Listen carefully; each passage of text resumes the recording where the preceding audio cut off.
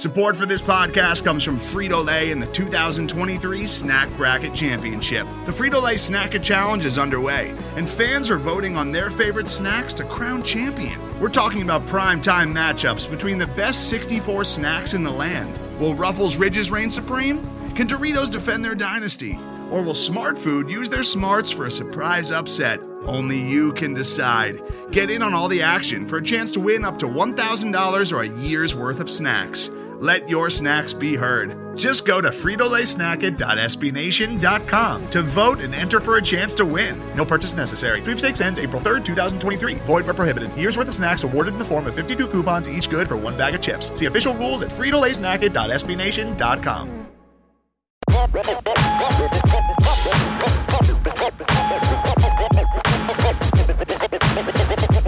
Hey, this is Pat Ricard, aka Project Pat, and you're listening to the Baltimore Beatdown Podcast, the best Ravens podcast on the planet.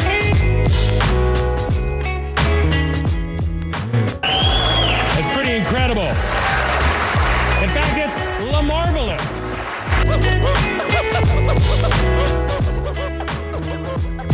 Thank you, guys.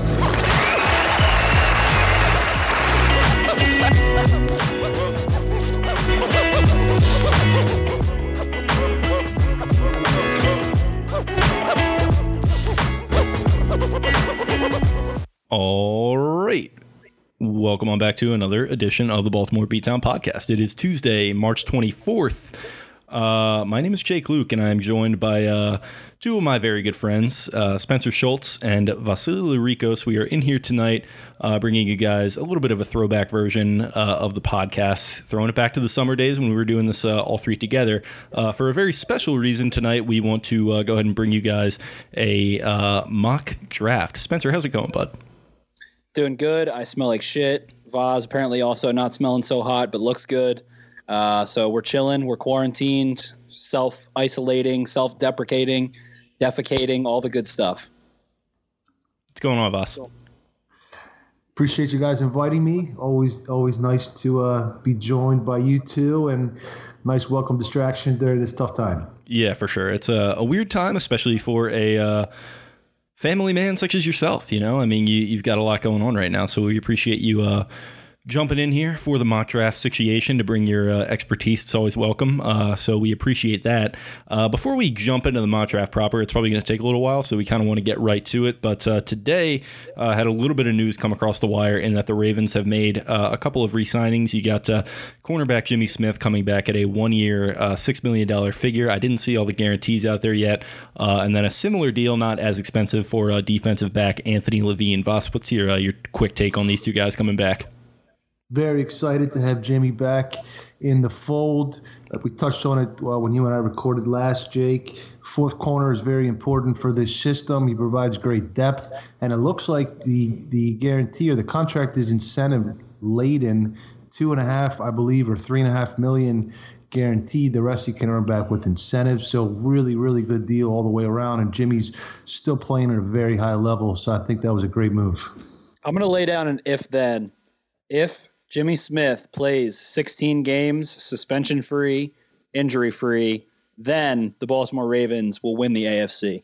I think that is a piece that is so integral, like Vaz said, having the fourth corner and having Jimmy Smith, who's a guy that Baltimore fans and pundits have always said, maybe he can kind of take some snaps at safety. He's a bigger guy. He has that blue chip athleticism and caliber he's always had, and having him be able to maybe fill that Brandon Carr role where we saw last summer Brandon Carr was taking a lot of snaps in single high, or Earl Thomas is coming down in the box, or two high and cover two and things like that. And having a guy that can do that and then provide that boundary corner depth is awesome. I think that it's huge for the system. Having a press corner that can maybe go play some safety and have experience and the athleticism and all that good stuff that Jimmy Smith has. It just makes me comfortable having those guys back. A couple guys that won a ring here in Baltimore and keeping them in the locker room. Yeah, I mean, I love it from pretty much every perspective that you mentioned there. Health is obviously really the only concern, but I feel like he's going to be able to, bring pretty much what he brought last year at the very least, which was very good, and it helped them round their defense into form in the second half of the season. And yeah, it just, from an experience perspective, I think it really helps them. You've got a couple of young corners that have, an incredibly fiery sort of temperament to them. I think Smith could maybe bring something a little bit different to that. And he is a guy who, like you mentioned, has won a ring with them before, and that's what they're trying to do this year. They're trying to go win a ring, and they don't win one without him back in 2013 with that goal line stand that he helped against Crabtree on. So great to keep one of your own in the fold for sure, and I do like the good Dr. King Schultz dropping his nuts on the table with the AFC prediction right there with a depth cornerback being brought back. I think he just gives you you have 4 guys that can go play man coverage against the Kansas City Chiefs. You have to have that. You can't go pussyfooting around when there are teams that are trotting out these spread offenses nowadays, and how much the Ravens play nickel and dime and quarter defense, and being able to go straight up, play man and rush 4, rush 5, give a little deception. And then, even go cover 0 and do those kinds of things. That's the Ravens' identity. And if they're able to rock and roll with Tavon Young staying healthy and Jimmy Smith staying healthy, they can cover any team in this league. Yeah, for sure. And Voss, I wanted to get your take on Levine coming back. I really like it personally. He's just a guy who I've always kind of identified with as one of the underdogs of the defense, the unsung heroes. It's just kind of always in the picture. He's the Ravens' Matthew Slater, the guy on special teams who's going to be the first down there on punt coverage. He's kind of lining the guys up. And he does some good stuff for them on defense as well as a dime linebacker or an extra safety that they can throw in there. What's your thoughts on them bringing him back? Yeah, I'm happy to see them bring Levine back. He's been a really underrated player throughout his time in Baltimore. He's getting a little bit up there in age, but as you said, they run a lot of dime, a lot of quarter. So he definitely has a role. And just back to Jimmy real quick. Spencer, as he said, matching up with the Chiefs, and if they are going to win the AFC, that's the team to beat, right? And I think Jimmy gives you potentially a really nice matchup on Travis Kelce. He can man him up, and not a lot of corners can, but he does have that length, and they can rotate through and keep him fresh against all those burners. So I think both of these additions were great. DeCosta continues his wizardry. Yeah, man, I'm never huge on the idea of like, all right, one player is going to put us over the top. One player is going to help us beat this one team that we see as in our way. You would see other teams, kind of do that or, try to do that in regards to New England over the past 2 decades. Shout out to Tom Brady leaving there, by the way. I don't know if we've even really fully covered that. We sort of have, but yeah, pretty wild situation going on up there. But for right now, it looks like Kansas City and Baltimore, 2 of the powerhouses of the AFC. So Ravens staying pretty strong on defense, bringing 2 of their guys back. But other than that, man, I think we're pretty quiet on the news front. We've done a good job covering it as it's been coming out over the past couple of weeks. But without further ado, I think we should just kind of jump into the topic of the hour, which is our 3rd offseason mock draft. What do you boys say? I'm down for it. Let's go. Cool. So we're going to go ahead and do it a little bit differently this time. So we're doing, obviously, 3 people. Voss is going to start with the first pick. I will be going second. Spencer will be going third. No snake draft or any, Mickey Mouse shit like that. We're just going to keep it real here. So we're going to go Voss up first on the clock with the Cincinnati Bengals. Who you picking there, bud? As much as I enjoy being a contrarian, I have to go with Joe Burrow with the first pick. I think it's a no-brainer. He's polished. He's accurate. Doesn't have the biggest arm, but he's a smart, cerebral quarterback. And I think the Bengals have a decent squad around him. We don't want to sleep on the Bengals now. They have some nice offensive pieces. And the defense, they have some talent. If they can get that offensive line together and Burrow can have a good season, they can make some improvements. Spencer, your thoughts? Exactly like Voss said, and it's one of those instances where maybe Joe Burrow doesn't have the greatest arm strength in the world. And as a comparison I made earlier today, it's kind of like a linebacker that's not quite as athletic. And that means that they don't get to rely on their saving traits of their athleticism. They have to be technically sound. They have to be smart. They have to make good decisions. And that's the way that they win. And with a quarterback, we were just talking about Tom Brady, and that's been a comparison that's floated around as Burrow plays like Brady. He's got that edge, doesn't have, the 60-mile-per-hour velocity, but makes the smart throws, can anticipate and fit balls into windows because he's smart. He understands coverage. And then the cherry on top is that athleticism. He is a good point guard, was a Mr. Ohio or whatever the hell he was, all-state basketball player, and it shows up, change of direction, able to make guys miss in the backfield. And as Voss said, that Bengals offensive line. They do get Jonah Williams back, their first-round pick from last year, but there's quarterbacks that would be worse off having to kind of scramble and run around than Burrow, who likes to do so. So as Mr. Larico said, don't sleep on the Bengals. I think he can come in, do some things, and they have playmakers. Joe Mixon, for my money, is just as good as any other running back in the NFL. AJ Green, pretty much just as good when he's healthy as any other receiver in the NFL. And give him an average offensive line, they can win 8 games. So don't sleep on the Bengals. Yeah, I like the Brady comparison for Burrow. Some people aren't fully comfortable with it, which I totally understand as well, because it's just there's a ton of things with Brady that you can't project. It's just style. Sure. He's Yeah, gonna go win 8 Super Bowls. Yeah, but like that's the thing is when you say Tom Brady, you're kind of like of course you're not insinuating that, but maybe some people are going to take it that way. For me, it's kind of like a souped up Matt Ryan. Very smooth, kind of, processes the field very well, but more athletic than Ryan. Like you said, he likes to move around. He'll run for first downs unexpectedly, even like in 3rd and long situations, which is a ton of fun to watch. So really led like all of college football in runs that went for first downs or touchdowns by 15 runs. Yeah, it's just clutch runs out of nowhere that just completely surprise you, and that's not to throw out the sneaky athletic thing, because he is just straight up athletic, no matter what you think of him. So yeah, Joe Burrow. He's been the pick since we started this thing. He's probably going to be the pick all the way through to the end, no matter what the draft looks like or when it is held. I think he's going to be a Cincinnati Bengal at number 1 overall. So great pick there, Voss. We're 1 for 1. Going to keep it pretty similar here at number 2 with the Washington Redskins. They just traded a 5th-round pick for Kyle Allen today, I believe. So that, maybe sews up the QB position for them a little bit. I'm not totally sure what's going on there with Dwayne Haskins and what their confidence level is with him. But for the sake of this mock, I'm going to go ahead and go with the chalk pick and go with Chase Young, linebacker out of Ohio State. Just a complete beast, in my opinion. The next coming of Myles Garrett, maybe even a little more athletic. And I think he's going to be an absolute havoc to some of these NFC East offensive lines, some of whom are getting weaker as we speak, with Jason Peters on the move and Travis Frederick retiring. I know he plays center, but Dallas losing a big piece there today as well. Yeah, and Chase is a guy who he's scary because he is nowhere near as technically sound. He's not stringing combos together like bullying and then swatting the hands and doing things like that. Or, he's just winning off the line. He does have the moves, but he hasn't even been challenged yet. And I think that they're going to have maybe the best defensive front in football with Payne, Kerrigan, Jonathan Allen. Ryan Anderson, I think, could start on maybe, 10 teams in this league, and he's like the 4th outside linebacker on the Redskins. So smart of them to make one room really strong. Exactly. Young has a higher ceiling than the Bosa's, all the Buckeyes there together. And that is an impressive, imposing front they're building there with the Skins. They have a lot of work to do otherwise, but why not make that the calling card of their team? Yep, for sure. Dr. Schultz, you are up at number 3 with the Detroit Lions.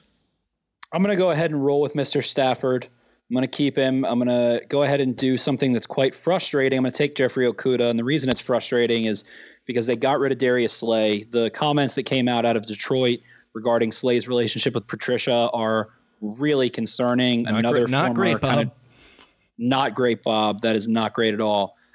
Really concerning comments. And then you saw kind of in that same Twitter thread, another former Lion that was just like a training camp body basically come out and say, no one in my entire football career has ever treated me worse than Matt Patricia. And maybe it's one thing that he's a training camp body, but when you have a top dog like Darius Slay saying that, who you see Joe Hayden come out and all these other receivers and corners and players that study the position come out and say, Darius Slay is as good as it gets. He's one of the few guys that covers ones, man coverage, shadows him, follows him across the field, whatever. It just seems stupid to me, but I feel like they have to take Okudah at this point. Okudah's got the feet. He's got the ball skills. He can click and close. He's a very solid all-around, high floor, high ceiling cornerback prospect. He's been doing it for a couple years. He played in some really big games, did all the good stuff. So it's just frustrating because you could have made that a tandem. You could have made that Slay and Okudah, and then all of a sudden you've got a badass corner combination. Instead, you're replacing Slay with Okudah, so it's frustrating, but it still makes sense for me. And I think that maybe we could have gone with Simmons or could have gone in a different direction here, but because they got rid of Slay, it's like, all right, let's go ahead and roll with Okudah. Yeah, I like the pick. It's one that I would have made personally, but I do hate the situation, man. It's annoying, and it's not the first we've heard of Matt Patricia not necessarily being the easiest guy to work with, which is tough when, frankly, you haven't really done anything as a head coach. You've got to kind of prove yourself before you can be this Belichick disciple where you're all grumpy with the media and you're kind of... Exactly. It feels like he's forcing the Belichick persona a lot, before he has kind of reached that bar. Yeah, a lot of those guys like Mangini did that. A lot of these guys leave New England and they think they can just be Bill right off the bat. It's like, no, you got to warm yourself up a little bit. Like Bill Belichick has a lot more social and professional currency than you do. So you've got to be able to kind of hedge against that and sort of forge your own path. And it does annoy me when teams do this. Like you get rid of Slay for essentially a bag of balls. Kind of like it reminds me of the Bears back in 2015. They shipped Brandon Marshall off for nothing. They pick a Kevin White at 7 overall, I think, and it completely blows up in their face. So maybe the same thing happens here. I kind of hope not, because Lions fans seem like good people, and they've been kicked in the proverbial nuts pretty much since the franchise has been founded. So yeah, hoping that works out. But regardless, we're going to go ahead and move on unless you have any more thoughts on this pick, Voss. The good teams add to what they have, and the bad teams and poor teams tread water. So instead of having 2 good corners, they trade away Slay, and they're just treading water, Detroit definitely. But moving on to the 4th pick, the New York Giants. Gettleman, he is a GM that likes to build the trenches.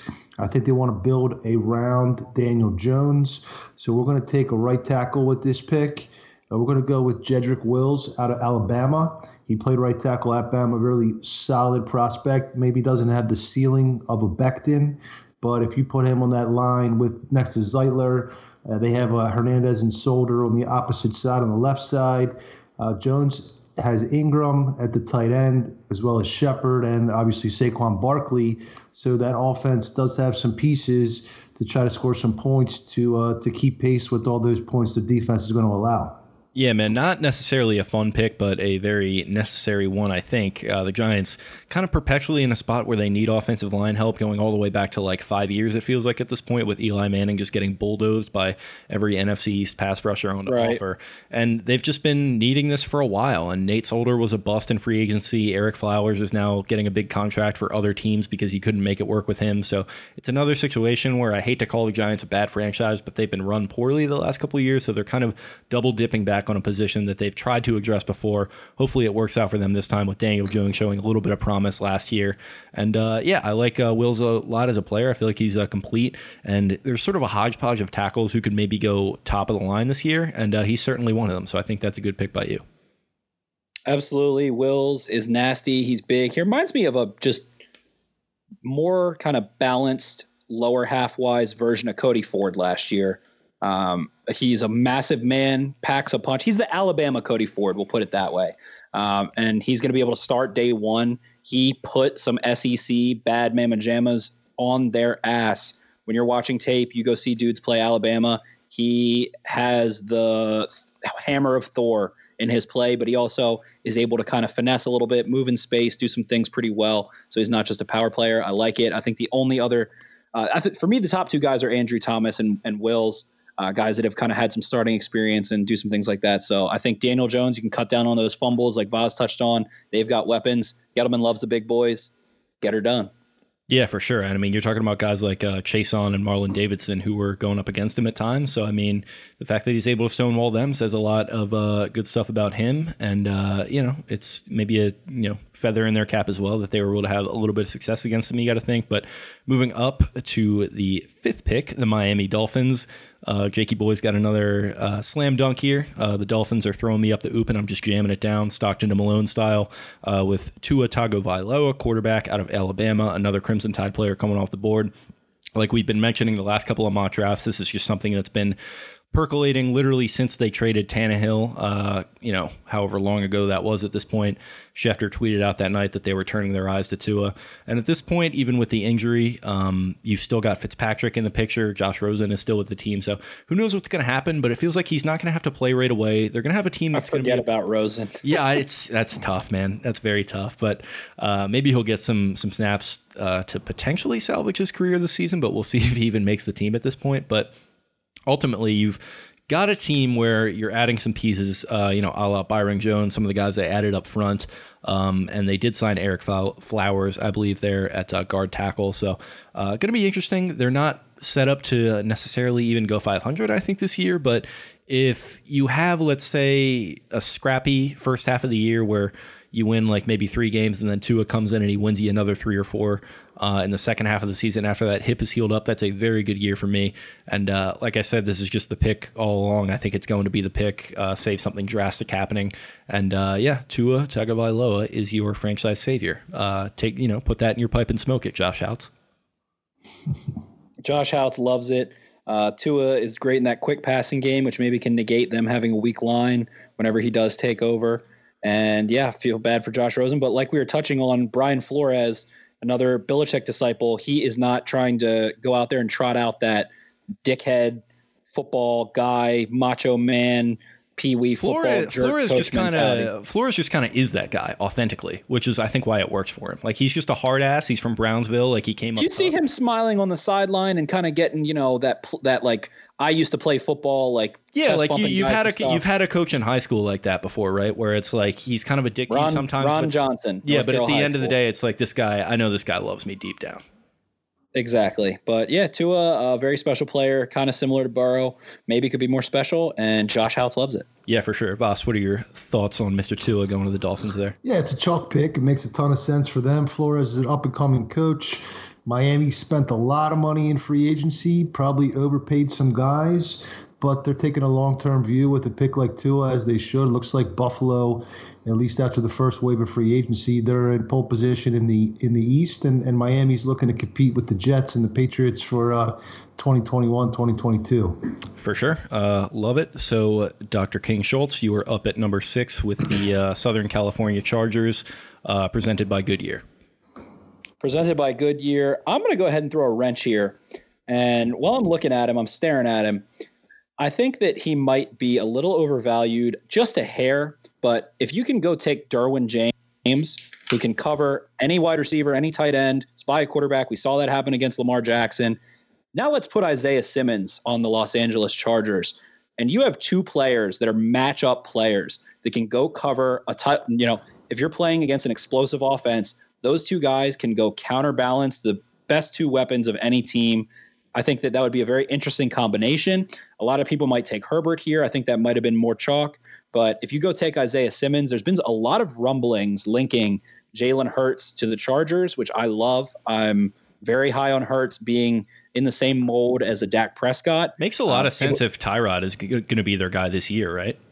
I also am high on Tyrod. Exactly. An efficient quarterback, a perfect bridge quarterback for later round quarterback to come in, or for them to maybe go after Trevor Lawrence or Justin Fields next year. But I just think that if you have Joey Bosa, Melvin Ingram, the cornerback situation that they do, and then you can go put Derwin James and Isaiah Simmons, who is a very similar player to Isaiah Simmons, on the same side of the football. That is a hell of a defensive unit. Isaiah Simmons, Derwin James can play all the way through as those overhang defenders. They can play the dime linebacker. They can bring some juices, edge rushers. Very versatile defenders. And maybe, they kind of look and say, Justin Herbert isn't exactly the guy that we want to throw into the fire right now. So maybe he's going to start behind or be benched behind Tyrod Taylor to begin with anyway. Herbert kind of gets knocked for the leadership and things like that. I don't necessarily care to that as much, but Oregon had maybe the second or third best offensive line in football.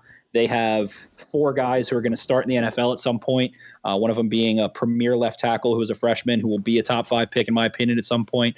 I don't think that you want to go throw Justin Herbert to the Wolves when Phillip Rivers couldn't get it done. So I think Tyrod Taylor's kind of used to taking the beating there a little bit more.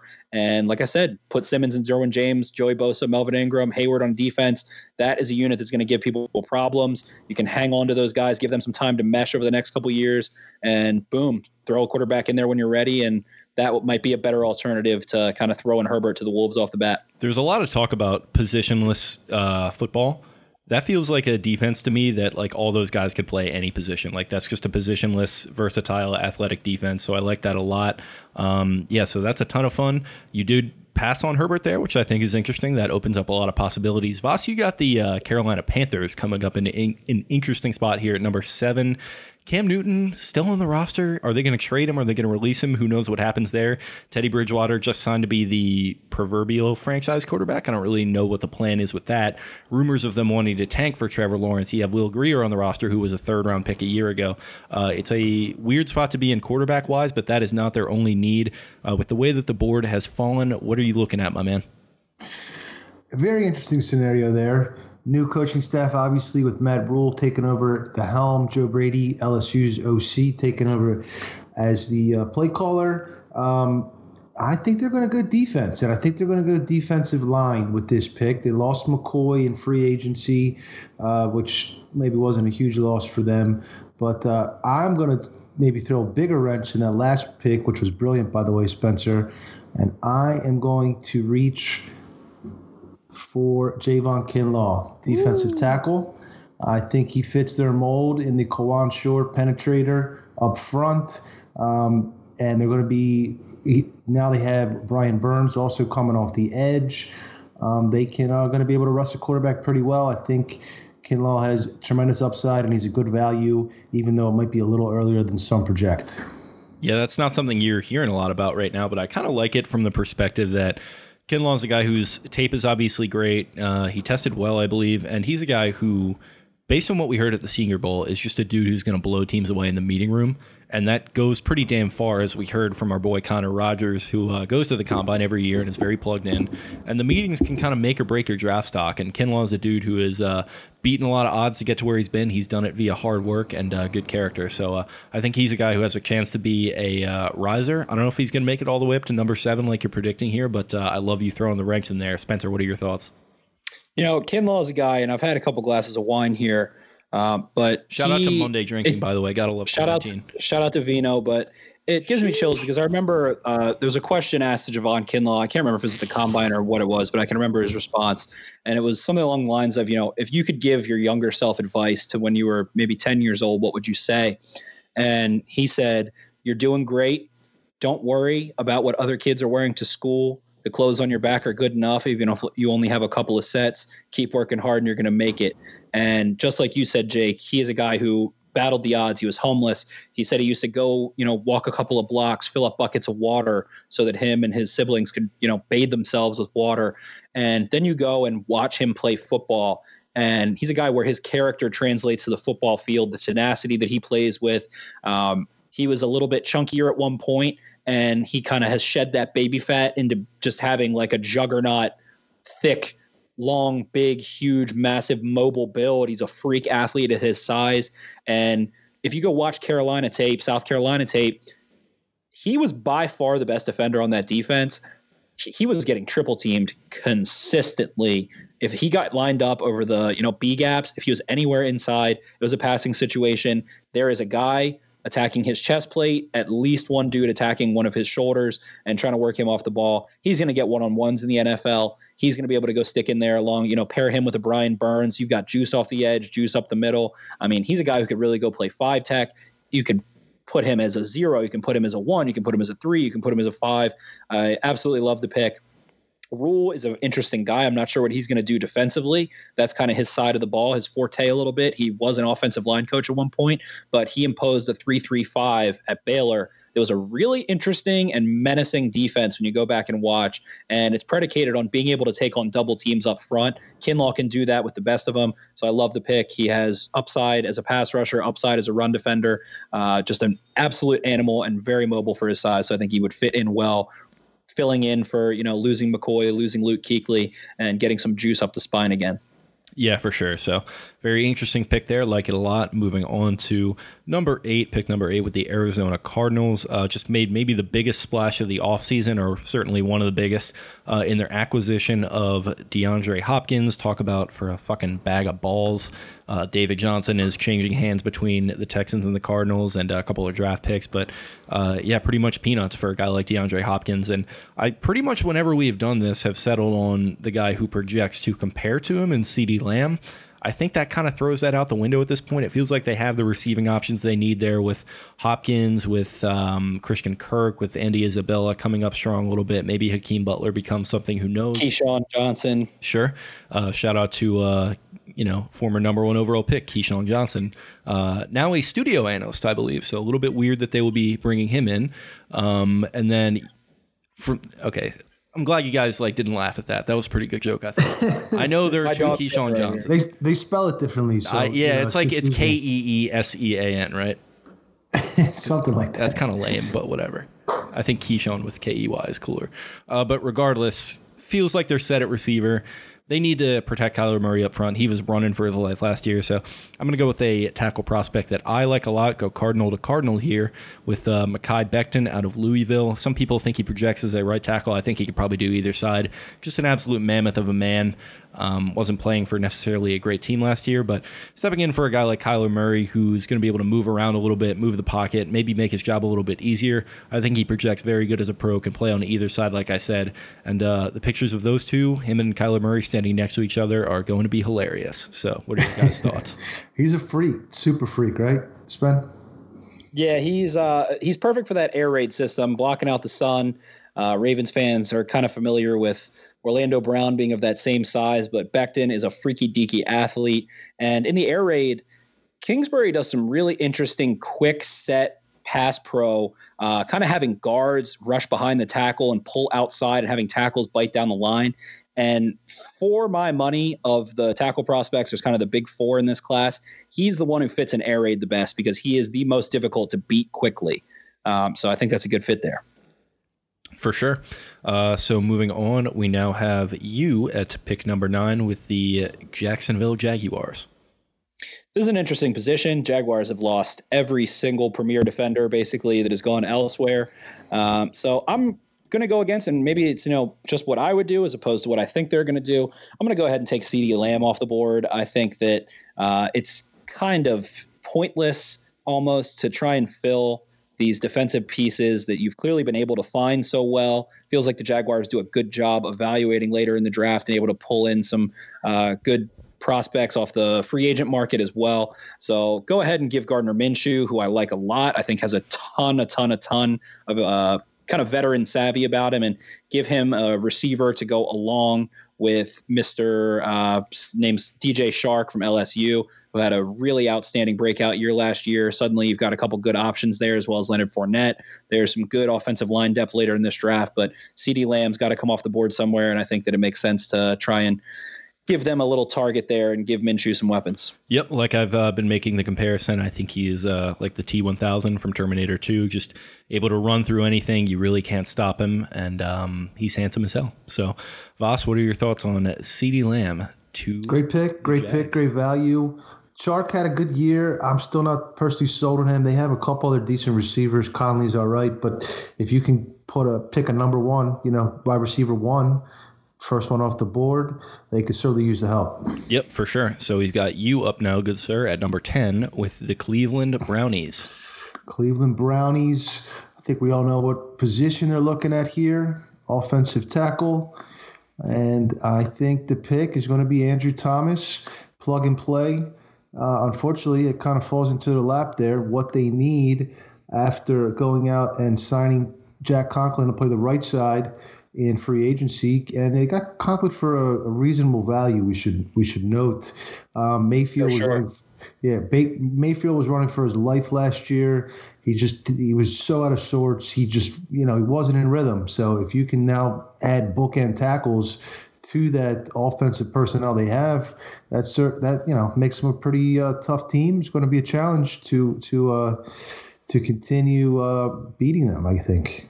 Yeah, for sure. What are your thoughts on Andrew Thomas of the Cleveland Browns, Mr. Schultz? He is my number 1 tackle in this class. I think that he is so balanced between his ability to move downhill in the run game, which you figure Kevin Stefanski is going to want to do a ton. Looks like he's going to be deploying that same kind of zone running scheme that he had in Minnesota. They have Kareem Hunt. They have Nick Chubb. Being able to do that. Thomas can move downhill. He's got heavy hands. He's got length, and really stymied everyone in the SEC. One of the best tackle prospects I think I've ever seen in my life coming out. Tons of experience. Some people talk about moving him inside. I think that he's a pure left tackle, and he's not going to overwhelm you with raw strength, but the power he's able to get in his technique and just put dudes on the ground and pass pro. He's a difficult guy to get around. I think he is the most technically sound left tackle in this draft. And like Voss said, it's going to be difficult for the Ravens. This is their biggest threat to me. They seem to match up really well with the Ravens, and now having Conklin as well as Thomas on the outside on some, decent interior offensive linemen mixed with those weapons is going to be a formidable opponent. We'll see what they do defensively, but it looks like that is going to be a hell of an offensive line. Maybe Baker Mayfield can relax in the pocket. He has been rumored to be, the one read and then kind of make it into a playground situation, and maybe that helps him progress into being able to chill out in the pocket, sit for a second, see if you can, dump the ball off to the flat and be a little bit more efficient than throwing all those interceptions. So I think that's a really great pick, and I prefer him for the Browns over a Wills or over a Becton, especially in Kevin Stefanski's offense. So I think it's a great pick. Yeah, I love the pick too. I love Thomas as well. Guy who was talked about as like a top 3, top 4 pick not too long ago. I'm not really sure why the herd has sort of been leveled out a little bit here with some of these top tackle prospects, but I think that's just part of the offseason. And speaking of offseason, I think the Browns would have a tremendous one if they get a guy like this. Conklin was a great signing, especially at that value, as you mentioned. Thomas would step in day one as their left tackle. Don't love the Hooper signing, but they had the money. It's not like they were lacking for weapons to begin with. It's not like they need him to do a whole lot. So if they shore that offensive line up, it's kind of all on Baker because Nick Chubb is going to be able to run behind it. No excuses for Mayfield in 2020 if they go get a left tackle. Exactly, especially with the way that Stefanski is going to be. They're not going to be blaming him in the way that they were blaming Kitchens last year. Let's just put it like that. But moving on, kind of a similar situation in pick number 11 with Sam Darnold and the Jets, guy who needs a big-time bounce-back year. He, unfortunately, is still going to have Adam Gase in the picture, who I think is probably going to be the agent that is active, kind of against him here a little bit, which is tough when that's your head coach and offensive coordinator effectively. But regardless, want to inject another piece into that offense and specifically the offensive line. They're not really set at receiver. It's weird what's going on with them right now with Robbie Anderson out on the free agent market, just kind of sitting there. No team making a play for him. The Jets not really rumored to have made a ton of contact with him to begin with. Lev Bell, there's been some trade stuff floating around. Doesn't really look like that's going to happen, but skill-wise, they're in kind of a weird spot, and there's a lot of skill players to choose from. But ultimately, I'm going to go ahead and do the same thing that the Browns did for their young 2018 draft class quarterback for the Jets, and I'm going to go ahead and pick a guy in Tristan Wirfs out of Iowa, who is one of my absolute favorite prospects. He's a guy who can play either tackle or guard, but I think with them losing Kelechi Osemele at guard and that kind of just being a bust of an acquisition to begin with, I think you get a guy in there who is going to provide stability, who's going to start from day one. I think you probably do plug him into that interior spot to help protect Sam Darnold in the inside of the trenches there as opposed to the outside. They've made some other investments at tackle and perimeter that they probably want to allow to pan out or not pan out over the course of this year. But Tristan Wirfs the pick for me for the Jets at number 11. Yeah, Wirfs is a guy who's been on for a long time. You're a big Wirfs guy. I like him too. He's super mobile, gives you that inside-outside flexibility, versatility, whatever you want to call it. I think that is the smart pick because what I fear the Jets are going to end up doing is getting bullets before they have a gun and picking a Jerry Jeudy or a K'Lavon Chaisson and not doing Sam Darnold any favors. And that's the worst thing you can do, in my opinion, for him, especially because he has shown such a great ability to make plays in the second play after the ball is snapped. And if you just give him a little bit more stability, he might stop seeing so many ghosts and all that good stuff. If they are able to go snag Lucas Niang out of TCU in the second round, maybe an Austin Jackson who had reasons for having a down year. He donated bone marrow to his sister who was, basically dying without it. But if they're able to go do that in the second round, then maybe I can see going otherwise. But go get yourselves, just like Baker Mayfield, go get the kid a line. Just get the kid a line. He's not a superstar athlete, although he is quite an athlete. And he's shown the ability to, like I said, roll out, find somebody who's open and get the ball there. So I like the pick a lot. Yep, and that's my rationale for doing it is just kind of protecting him. Voss, any thoughts? That's a great pick, Jake. And with the situation the Jets are in, they have so many needs everywhere. You really need to go BPA, and Wirfs is BPA, and he's the fourth tackle off the board in the top 11 already. I'll tell you what, man. Coming up to number 12, we got the Grim Reaper of Greektown, Vasily Larikos. Really like this kid, man. Coming out of Baltimore, Maryland, man. Wears his hair in a bun. Smells like Drakkar Noir and cigars all the time, as we were saying off air there, man. But picking at number 12 for my Las Vegas Raiders, man, Vasily Larikos, man. What do you got? Is that my pick? That's your pick. I just picked. It's Spencer's pick. Oh, it's Spencer's? Yeah. Is it mine? 12. Okay, yeah, that makes sense. Oh, yep. God damn it. That was so good, too. Oh, man. It was better. It was better that you rattled off for Vaz than me. Well, I would have come up with something good for you. No, Vaz fit perfectly. That was Save it for 19 because I have 19. Well, that was my Gruden, so I wanted to do it for the Raiders, but that was off the dome, man. No, I'm saying the Raiders have 19 also. Oh, pick 19. Man, damn it! No, I can't do it now. Now the bit's dead. We're out here grinding, man. I'll tell you what, this guy Spencer Schultz, man, they call him the Hebrew Hammer out of Hampstead. He's gonna come in here and make a good pick for the Las Vegas Raiders, man, at number 12, man. Live from a Hooters is Spencer Schultz to make John Gruden's pick for the Raiders. I'm going to go ahead and hammer the Derek Brown button off the bat. Best player available. I can see Gruden giggling, walking away with a pick like that. That's also a big Mayock pick right there, too. Definitely a big Mayock pick. Guy that, to me, is a top 5 talent in this class. You know, he had a crappy combine, not being able to bend, things like that. Whatever, you go watch a video of him doing the drill himself on Twitter, and you see a 6'5", 330-pound guy that's dipping down to the floor. When you go watch Derek Brown, he made Lloyd Cushenberry, who is about a second-round center prospect, maybe the second, third best center in this draft, and Damian Lewis, the right guard there. They double-teamed him. He put one of their faces in the turf, took Cushenberry, threw him into Burrow, sacked him. I think that he can rush the passer very, very, very well. They have Max Crosby. They have Arden Key. They've got some juice there. That Cleveland Farrell, they hope, can develop. That was, kind of a character pick there, according to them, maybe a little bit high last year. But Derek Brown is able to come shore up the deadpan center of that defense. You might like to see a Judy here, which would make a lot of sense, or a Ruggs. But with that receiver depth in the second and third rounds, I think that they can go find someone to pair up with Tyrell Williams, with Waller and Renfro. But I think that Derek Brown at this point is a Gruden grinder and is a guy that is going to completely free up Crosby, Key, some of these other pass rushers to go do some things and downright be nasty against the run. They have no linebacking core to speak of. Maybe we end up seeing them do that at 19 or something of the sort, but Brown just takes a lot of pressure off of the rest of your defense. I'm as big of a fan of Derek Brown's game as I think there is anyone out there, checking his tape, and I believe that at him falling to 12 is a godsend for Gruden and Mayock. Yeah, Brown's an absolute beast coming out of Auburn there. I think he would slide in well to that Raiders defense that could use a little bit more teeth up front. They used to have some guys up there. It feels like it's kind of fallen off a little bit, but having a guy like Brown up there could help Cleveland Farrell maybe to continue to develop there at edge. So I like that a lot, shoring up the trenches a little bit there in Vegas.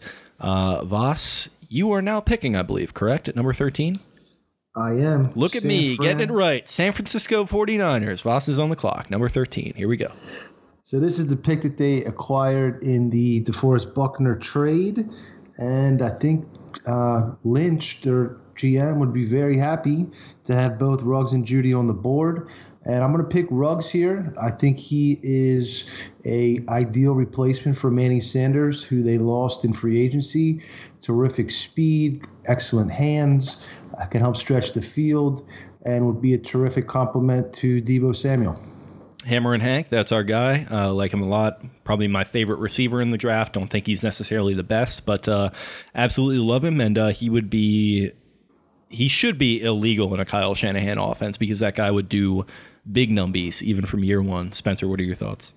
Being able to run double reverses with him and Deebo, two electric playmakers, and the kind of the underbelly of what Ruggs can do and why he fits into the Kyle Shanahan offense. Bama ran with him as a lead, not necessarily a lead blocker, but with him as the key blocker a shocking amount of times for someone who runs a 4.27. He was a gunner on special teams, would knock people's teeth out, make some jarring hits. Just for the only comparison you make is Tyreek Hill, as they're two guys who have that Olympic track speed, but also are just natural football players. They look right with the ball in their hands. The things they're able to do. Ruggs works underneath extremely well, despite his speed. You would think he was more of, kind of a vertical deep ball, 40 yards in the air kind of threat. But on the RPO slants, the backside slants, Tua loved him there. He's got over 10-inch hands, huge mitts, and pairs perfectly with Deebo Samuel, able to really, really, really be madness in that offense. It's unfair that they're going to get to replace Emmanuel Sanders with Henry Ruggs in this draft. Yeah, for sure. That's a very fun pick. I like it a lot, and a big benefit of the Niners going ahead and trading Buckner away to make that huge jump up to number 13th overall. So that's going to net them a great player, and in my opinion, Ruggs would maybe be the perfect fit for them there. So I like that pick a lot. Moving on to the Tom Brady Buccaneers, TB12 is going down to TB, Tampa Bay. So this is a interesting team. I guess they're in win the Super Bowl now this year, correct? Have to. Yeah, for sure. So I guess looking at their team needs, like they're pretty stacked on offense. Offensive line could maybe use a little bit of help. I was looking at some of those options, but I think some of the good ones are gone. Speaking on defense, it feels like they brought some guys back at edge, but they still need help there. They need help at corner. The guy that I'm looking at is K'Lavon Chaisson out of LSU, the pass rusher. Super athletic. I think you could plug him into a Todd Bowles defense and have him wreak havoc, kind of pretty early on, because I feel like Bowles is good at taking those young athletic guys and refining them, or at least getting what he needs to get out of them. And Chaisson is a guy who I feel like can kind of get over his skis a little bit, where he's running around some of these SEC tackles and just kind of falling on his feet and being on the ground a little bit too much. But if he can just sort of taper that off a little bit and refine his game a little bit, I think he could have 5 sacks at least in his first year with Todd Bowles. Yeah, Chaisson is in that Bruce Arians defense. If you go look at how Arians and Bowles work together in Arizona, you see the Deion Buchanan, you see Tony Jefferson, you see some of those interesting, coming back to it again, those positionless defenders, where Chaisson is very adept at dropping into the flat, at dropping into a hooked zone. I saw him cover some wheel routes, and then brings juice, and pairing him, being able to put him and Shaq Barrett on opposite sides, or maybe even on the same side of the field. Those are two explosive guys. I probably personally would have gone with maybe a CJ Henderson here, because their secondary was atrocious last year. But Chaisson is going to be a missile. He is 20 years old right now, has a ton of upside, but will be able to play early. And you can easily see him being one of those, Terrell Edmonds or Tremaine Edmonds, whichever one of them is the backer in Buffalo. Can never remember between two of them. Tremaine. Exactly. You can see him being 23 years old with 3 years of NFL experience, being a 15-sack guy, saying, how the hell did he end up, sliding all the way down past 12, 13, all the way to 14. So I like the Chaisson pick. I think he has just as much upside as maybe even Chase Young with his get off and some of the explosiveness. And then he was a team captain for LSU. And with how many defensive playmakers they had, he was the one that was chosen as the leader. And you see him on the sideline in some clips and things, kind of getting everybody fired up and getting them together. He's only 20 years old and was leading that group that has all Americans left and right. So Chaisson is a guy who might not contribute quite as much as, maybe a corner here, but in a couple of years, I think has tremendous upside. Voss, you were up at number 15 with John Elway's Broncos. No, Spencer's up. Spencer's after you. God damn, man. I'm absolutely falling apart here. I don't know what's going on. Spencer, you were up with John Elway's Broncos. Hey, I'd like to start this out by thanking John Elway for being such a tremendous GM. Do you guys remember that? Mm-mm. When John Elway thanked himself? No. He fired John Fox, and he walked out into the press conference, and he's like, I'd like to start this out by saying thank you to John Elway. It's like, all right, John, well, I don't know what we're doing here, but I'm going to find that. Go ahead. He's got his big arm quarterback. He's got his big body receiver, and Jerry Jeudy will pair very well with him. I would love to see Jerry Jeudy slide a little bit. I've kind of fallen in love with him as a sneaky little trade up that will never happen for the Ravens. But Jerry Jeudy can separate. Courtland Sutton can separate, as well as winning those big body balls. You got Noah Fant up the middle. They are able to probably go build a little bit better offensive line in the middle rounds. They've got some picks they've invested in the last couple of years there, but go give Drew Lock those weapons. He came and showed what I thought he was going to be, which is a first-round quality quarterback, led them to some difficult wins in that situation. And for my money, Jerry Jeudy can separate as well as any receiver I've seen enter the NFL draft in the past, 3, 4, 5 years, able to do some stuff at all three levels. Those quick slants, he can hit the comebacks, he can hit the, dig routes, and then just straight goes and posts, those 7s, those 9s. So I think Jerry Jeudy is a perfect fit for this Denver offense, able to maybe go put up some points and give the Chiefs a close 45-35 win instead of just, getting shut out like they usually do. So Jerry Jeudy, a perfect friend for Courtland Sutton and Drew Lock, in my opinion. I'd like to start out this press conference with a thank you to John Fox. So I think my problem is I'm getting a little over my skis, like with my bits that I'm trying to do. So I keep forgetting the order. But sorry about that, Voss. I just needed to get my John Elway bit in there. What are your thoughts on Jerry Jeudy going to the Broncos? Good pick. The Broncos are building up a nice core of young offensive playmakers. Sutton, I think, is poised to really break out the next year with Locke, and I think Judy's a great complement with Fant as well. I think that's a good pick for Mr. Horseface. Fucking ricochet shot. This guy can't catch a break. It was tough for him to resist Herbert too. He's like, man, that's what. Get two quarterbacks so with an arm. That's what I was thinking. Herbert is falling. Is there a conversation had there if you're Elway and whoever is the owner of the team right now? I guess Pat Bowlen's son. I don't think so. I think Drew Lock has proved that he is an NFL quarterback in his limited snaps. He had some swagger about him. He made NFL throws, NFL decisions, didn't turn the ball over too much. And straight up as a prospect, I just like Drew Lock coming out of Missouri better than I like Herbert. Drew Lock played on an absolute dog shit Missouri Tigers team. And if you go look at the records that Joe Burrow broke, they were all Drew Locks from 2017. I love Drew Lock. I think, as much as Elway might be like, man, that guy can throw the ball 70 yards. We can have two of them on the field at the same time. But I think they like Drew Lock. I think they're going to roll. And Herbert continues to slide, which is a very real possibility in this draft. Yeah, I think you and I are in lockstep there on Lock. But moving on, Mr. Lurikos at number 16 with Atlanta. So Atlanta needs pass defense in a big way. It would probably be Chason if Henderson went to Tampa at 14. In this case, we'll reverse it. C.J. Henderson, cornerback out of Florida. Clearly the second best cover man in this draft behind Okudah. Polished player, good technique, and that could really help Atlanta as they try to defend some leads they create with that high-powered offense. Matt Ryan and former Raven Hayden Hurst also helping them out. So I think Henderson's a home run pick here. Spencer, your thoughts on the former corner going to Atlanta? I believe that Henderson, the gap between Okudah and Henderson is a lot smaller than the kind of narrative has been that, sure, I have Okudah as a slightly better prospect, but Henderson has been doing it for years down there at Florida, matching up with the SEC's toughest. He can play man, he can play zone, he can click and close, same stuff. Great feet, sub 4.4 speed. He's got the size, he has press jam ability, checks every single box. Okudah might have been just highlighted in a little bit more advanced scheme in a worse passing conference in the Big Ten, whereas the SEC has, some premier passers and premier receivers. But Henderson has done it against the best. You go watch him against Bama, you go watch him against LSU, gave some fits. Jamar Chase did get the best of him, as he did get the best of everyone, but that's the only one that I can remember that really toasted CJ Henderson. And Florida asked a lot of him, put him on an island a lot, and he performed. So absolutely, I am glad that Chason is not the pick here. I might have to fly down to Atlanta and, I don't know, do some terrible things. I'm so sick of the Falcons taking these speedy pass rushers. Go get a big boy. Another guy like here would be Epinesa.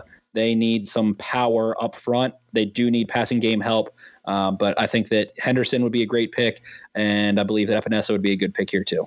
Well, Dan Quinn's got to figure it out, and he has talent up and down the roster on both sides, and this would add even more to his defense there.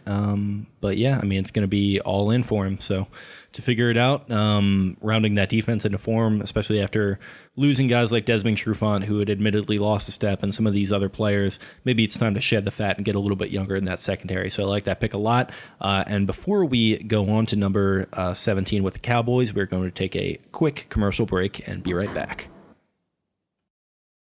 All right, so we're coming back here from break. We just had a SEC cornerback go to the Atlanta Falcons. They're NFC brethren here in the Cowboys. They're going to be doing the same thing. They're picking a cornerback to replace Byron Jones, who left in free agency for the Dolphins to sign a big contract. I'm going to go ahead and go with Christian Fulton, the cornerback out of LSU.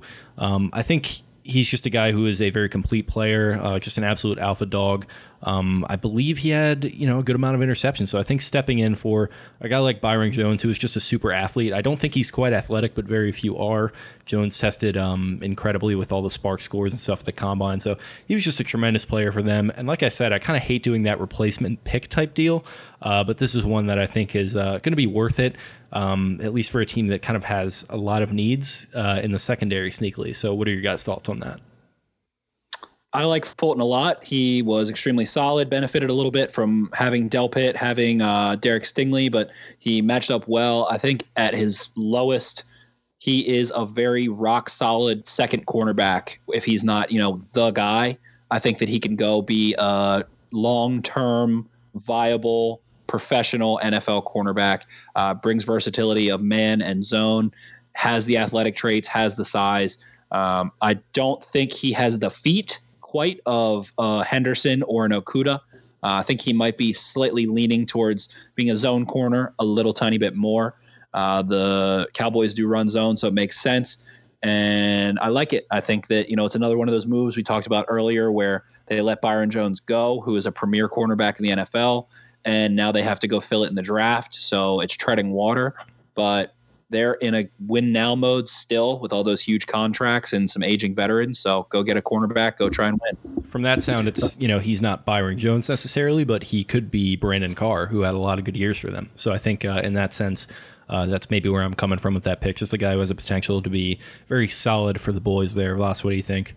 Agreed all around. I think Fulton is flying under the radar a little bit in this draft class, but quality corners are very valuable. So I think he will go top 20 for sure. Spenny Powers, you were up at 18 with the Dale Miami Dolphins. I'm going to go ahead. I almost contemplated taking Swift just because they have so many picks and it would be exciting. And you're giving, we're pairing Tua with Swift. Swift. Right there. He's right there on the Draft Network board too. It's like kind of tempting at certain points. Exactly. And I do like Swift as he presents a ton of pass catching ability and is a plus pass pro. I'm going to go ahead and give them the benefit of the doubt that they're not going to end up taking a running back here. I'm going to go ahead and get AJ Epinesa, who is a guy who's kind of slid down the draft board due to the combine. Let's go pair him up with Kyle Van Noy, Christian Wilkins, and some of the other rotational pieces that they have there that have done really well. I think that's good value, good leader, an experienced player with a high ceiling.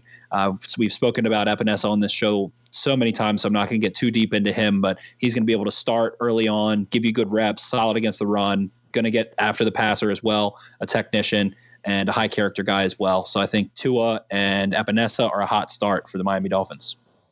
What do you think, Voss? Great pick there. I was eyeing him up with the next pick, actually. Definitely high floor player. I think he fits what Miami's trying to do. They're trying to build up that front, and good value there for sure.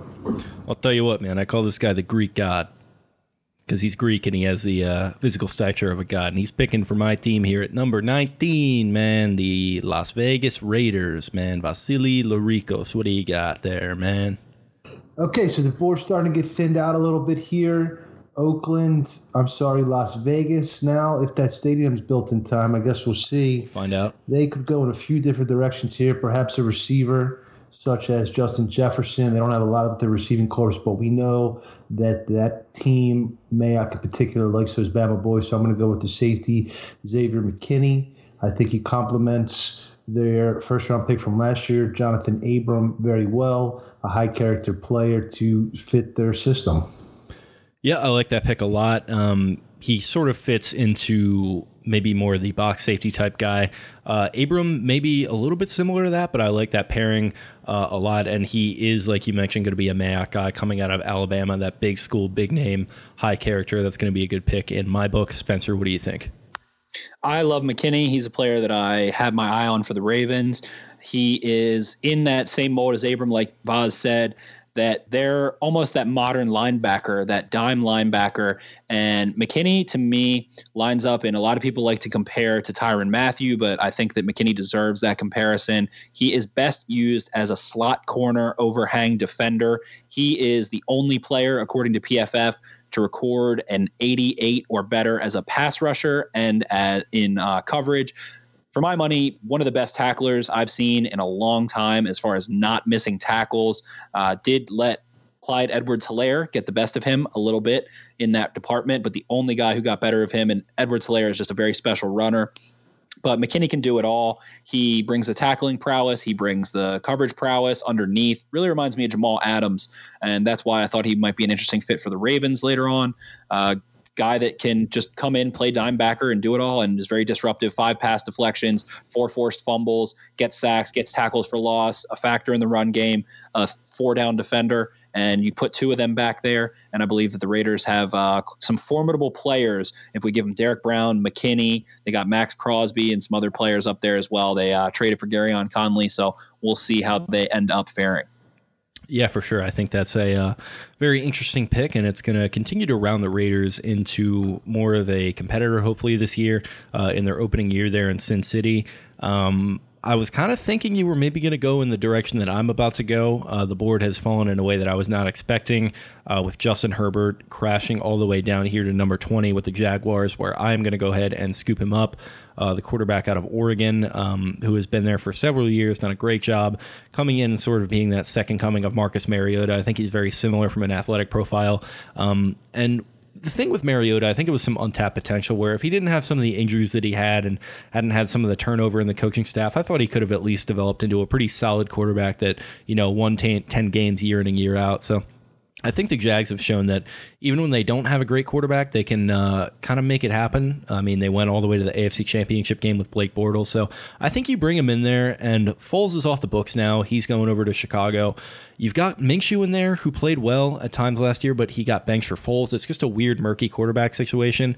And it's one where if I'm a Jags fan, I'm not entirely sold on the future. I'd like Minshew if I were one, but I wouldn't be like, all right, this is the guy that we're going to just build our team around and just go all the way in on. I think having a guy in there like Herbert, who is supremely physically talented, maybe a little bit of a different mentality than Minshew, I think it would bring something different to that quarterback room, and it would give you something to watch if you're a Jags fan this year, if things fall apart quickly, which I kind of think they have potential to. So for me, it's going to be Justin Herbert going to the Jags at number 20. What do you guys think? Very logical pick. I think in a real life scenario, or a real draft scenario, I should say, Jacksonville's probably going to trade up or may consider trading up to take Herbert with all that capital, draft capital they have accumulated with all their trading away all their all pros on defense. I think it makes a lot of sense. What do you think, Spence? I love Minshew. I feel that the Jaguars are for lack of a better word, stupid organization that wants a more clean-cut appearing quarterback than Minshew, who has that 80s porn star vibe to him. Herbert, for me, feels like the evil twin of Josh Allen, where he is more accurate. They have the exact same athletic profile, but Josh Allen is more of a gamer in the sense that he's willing to use his big body, his size, his athleticism, his speed, and kind of gets guys around him fired up the way he plays a little bit more, while also missing layup throws deep. And that's something Herbert doesn't do as much, has better touch, has a rifle, all that good stuff. So it just feels like a classic Jaguars pick where it puts them into murky water, and there's going to be a quarterback battle going on if that's the pick there, and they do end up trading up. Feels like, that the cards would be favored towards Herbert winning that out eventually, although Minshew will probably outplay Herbert, in my opinion. But one of those guys is going to get to throw to CeeDee Lamb, and that is going to be a lot of fun to watch. So Josh Allen, we discussed this probable dog. Minshew, dog tendencies. Justin Herbert, dog tendencies. What do you think? I don't even think I've either. I think that Herbert is a little bit soft. I think that he can kind of fold. And like I touched on, I believe that if you don't have a good offensive line in front of him, he will crumble. That's my weirdness with it. I feel like I kind of have to make that pick, but I also feel like Minshew is kind of going to have a fuck you attitude about it and like go in and outwork Herbert a little bit, maybe.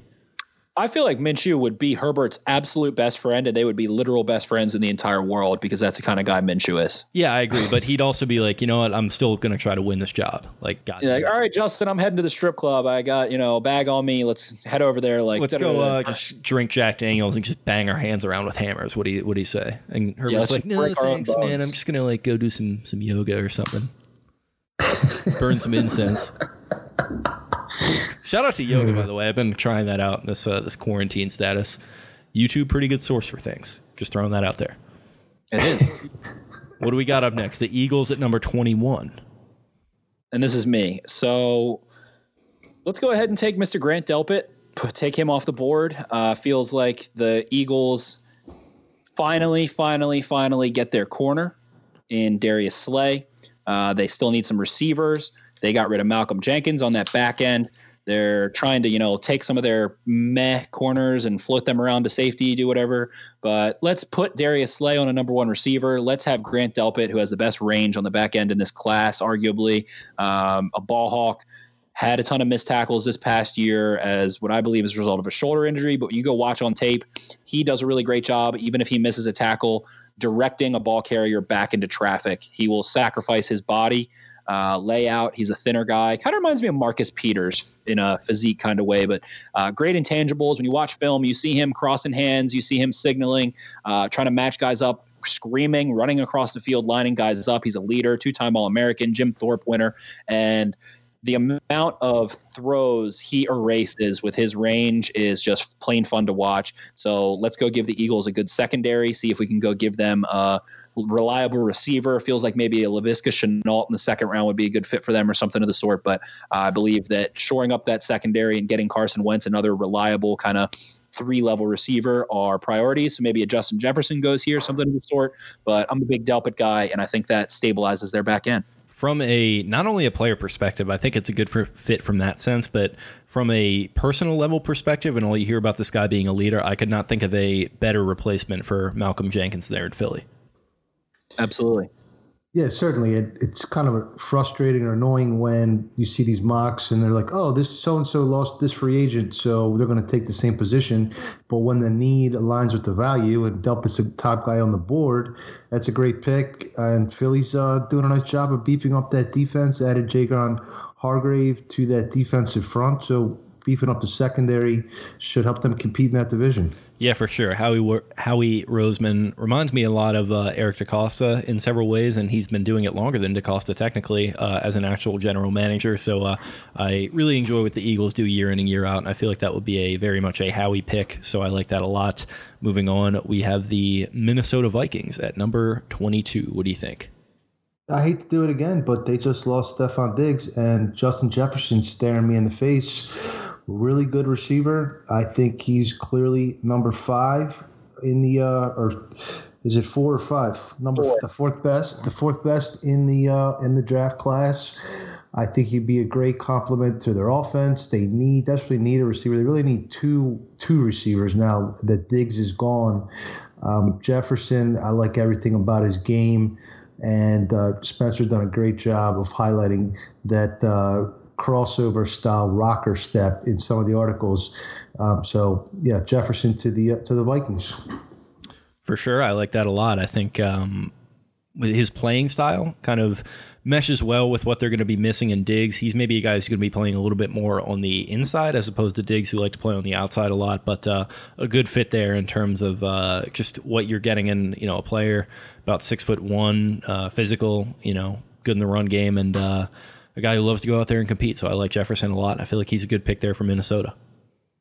Loves the game. in street fights, hell of a blocker, plays inside, plays outside. And, we're talking about how we hate replacing these guys you get rid of. But when you have 2 first-round picks like the Vikings do within 3 picks of each other, it allows you to go maybe replace and then go add to a room elsewhere. So I like the pick a lot. Jefferson may very well. I mean, I'm not shocked if Jefferson ends up being an 80, 90 catch, 1,000-yard guy early in his career and being the most productive receiver out of this entire group. He just has that balanced game and feels kind of like a Jarvis Landry with better athletic profile to me. Jordan Matthews before he fell off maybe in Philly. Yeah. That's a good comparison too, stylistic. I like that a lot. Balanced, very balanced game, inside, outside, deep, contested catch, gets separation, does it all. So I like that pick a lot. For sure. Moving on to 23, you've got me with the Evil Empire, or are they formerly the Evil Empire? What do you guys think? New England Patriots? We're going to see what Belichick can do. I kind of think that Belichick was the engine, not Brady, but we'll see. I guess we'll find out. And I've got this guy staring me in the face. So there are some good options here, but as far as what they've got going on at quarterback, I mean, we talked about hypothetical scenarios. If Justin Herbert were to start falling like that, I could totally see them jumping up to snag him. But like I said, I've got Jordan Love looking at me here.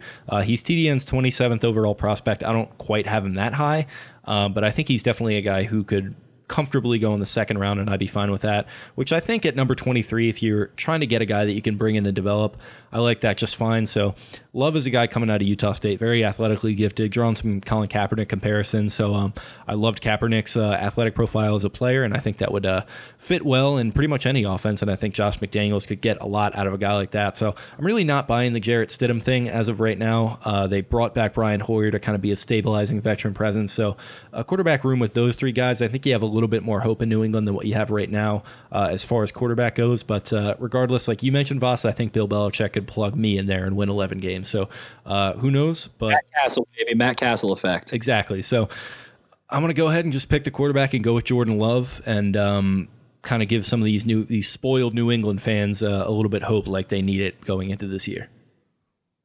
I personally have a vision that Jake Fromm will be the quarterback of the New England Patriots. I think I did that. I think I did that last time, right? For the Patriots?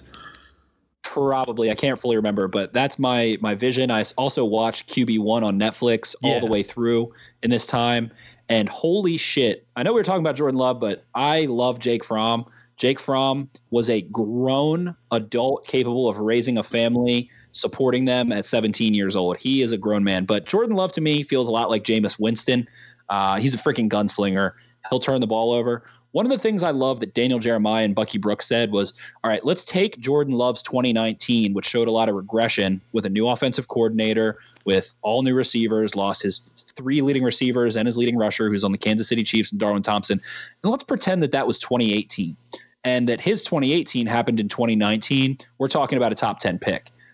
So the recency bias there kind of reminds me of Drew Lock, who we were talking about earlier with the Broncos, where 2017 Lock lit the world on fire, set the SEC passing records, gets a new coordinator, all new weapons, has a bad 2018, doesn't end up going very high, ends up being a second-round pick for the Broncos. So Love has the arm talent of all arm talent, gets Patrick Mahomes comparisons. I like him kind of as a Jameis, as a Patrick Mahomes, between the two of those, as where I feel like he'll end up riding, but I like the pick. I like them going and getting another quarterback. Like you said, Brian Hoyer is a Josh McCown. He is a veteran that you have in the room to help a young quarterback understand what's happening, understand how to study, understand when they're supposed to be there, what they're supposed to be doing. And then Stidham, I'm not very high on in general. I watch a lot of him at Auburn. There's a lot of, NFL athletes coming out of Auburn, going back to his tape. Frantic, I don't know, showed a lot in the preseason last year, but I definitely think the Patriots come out of this draft with a quarterback, whether it's Love, Fromm, Hurts, someone like that, maybe even Herbert if he slides, could see that as well. But yeah, I think they end up getting a quarterback somewhere. So did you just watch QB1 recently? I watched the entire thing through in the last about month. Yeah, so I watched that when it aired a couple years ago, and I feel like that's kind of why I've been having Fromm in these fringe conversations about the draft. I think I brought him up to Connor the last time we talked to him, and he kind of didn't really seem to entertain it too much. He's like, yeah, like 3rd round, maybe even a day 3 guy. And I was like, yeah, maybe. But like watching this guy, even in high school, like you can tell he's just going to get in the room with some of these GMs and just wow them. And he's going to work the board pretty well. And he was like efficient, if not athletically spectacular at Georgia. So yeah, I feel like sneaky. He's a guy who's going to be going higher than people think. And I think New England. I think second round for him. I think second round doesn't shock me first round. But what you love to say about him, Jake, is that he plays within the system. And who loves quarterbacks that play within the system? Bill freaking Belichick. For sure. So I feel like that's a match made in heaven. But Love has incredibly superior arm talent, better measurables, more athletic. Did a lot with not that much around him at Utah State. I mean, they played LSU, and that was some of Love's worst tape. But he was a competitor. He was unafraid to sling the ball to his 2-star unranked receivers against Derek Stingley and Christian Fulton. So it's an interesting scenario here for New England. Voss, you got any Jordan Love to the Patriots takes? I think there's definitely been some rumors that Belichick wants a more athletic quarterback. I'm a little bit opposite on Fromm. I'm not in love with him as a prospect, but definitely doesn't mean that other team will not be. I weirdly kind of don't love him as a player, but I think on a personal level, he can just boost his stock, or his stonk, as the millennials would say. I could very easily see Fromm ending up being a Chase Daniel. Yeah, I've been saying high end. I've been saying his like high end potential is like Kirk Cousins, which is fine. I like that comparison a lot. Kirk probably has a little better arm talent. Yeah. Fromm a little bit more of a gamer in ways. But I just love the way that Fromm dealt with coming in as a young kid and taking over for Jacob Eason and doing some spectacular things, taking them to a national title game and being a successful prospect. Running off Justin Fields. Yeah. Yep. Kept Justin Fields off, which in retrospect maybe looks like it was a stupid move, but we'll see. Yep. So moving on, we have the New Orleans Saints at number 24, bringing back Drew Brees at quarterback for another year. And then they have, from what I saw on Twitter today, is the rich man's version of Lamar Jackson and Taysom Hill there to back him up. So what are you doing there at 24 with the Saints? With the Saints, I'm going to go ahead and take Denzel Mims. I think that there's been some Jalen. What'd you say? Interesting. I like that. Yeah, I think there's been some Jalen Reagor hype to the Saints, but Reagor, the more I was very much in love with him as a prospect a little while ago. But when you go watch Mims, the way that he's able to win against press, the way that he's able to separate as a big, strong receiver, or as someone who sinks his hips and wins with quickness, speed, and as a technician, sticking him across from Michael Thomas, those are two matchup problems. And I think that Mims can win at all three levels. I think he's good after the catch, nasty blocker. I believe that having Michael Thomas opposite him will make him reach his absolute ceiling if you pair him with Michael Thomas, who is such a technician, such a hard worker, has the hands. And I think that he would take Mims, not under his wing necessarily, but I think that would be his buddy.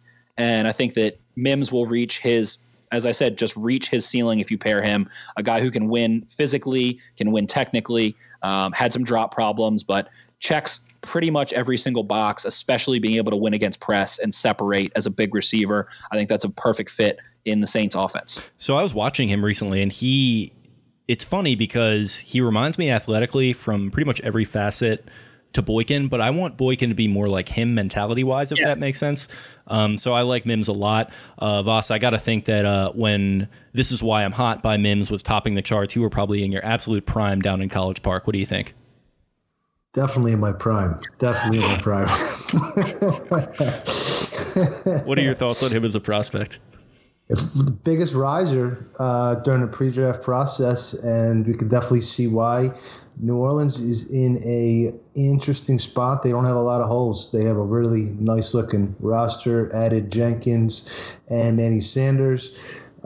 They maybe could use a linebacker, but I don't know if the value's there. So I think Mims is a very solid pick there. Very nice. I'm not gonna lie, I completely forgot about Sanders, and I think that puts an even more emphatic point because Mims is not going to be a slot receiver. Thomas can play outside, can play in the slot, and I think Mims ends up being a nasty. Like even having those guys, that's something the Saints and Sean Payton would do. Like when they traded up for Marcus Davenport, I remember he got asked a question by a reporter like, you're giving up all these assets to go up and just get this one guy. Is it kind of maybe not totally fiscally responsible? And then he had some response like, Well, shoot, look at the country's national debt. It's just like, who cares? Like, just trade up, get everyone, do it. Like, get all the firepower. Who cares? Like, what? That's underrated, hilarious coach. Yeah, that's a Saints move. Shout out to Sean Payton too, suffering from coronavirus. Get well soon. Seems like he's going to, God willing. Moving on to number 25, we have Voss with the Vikings.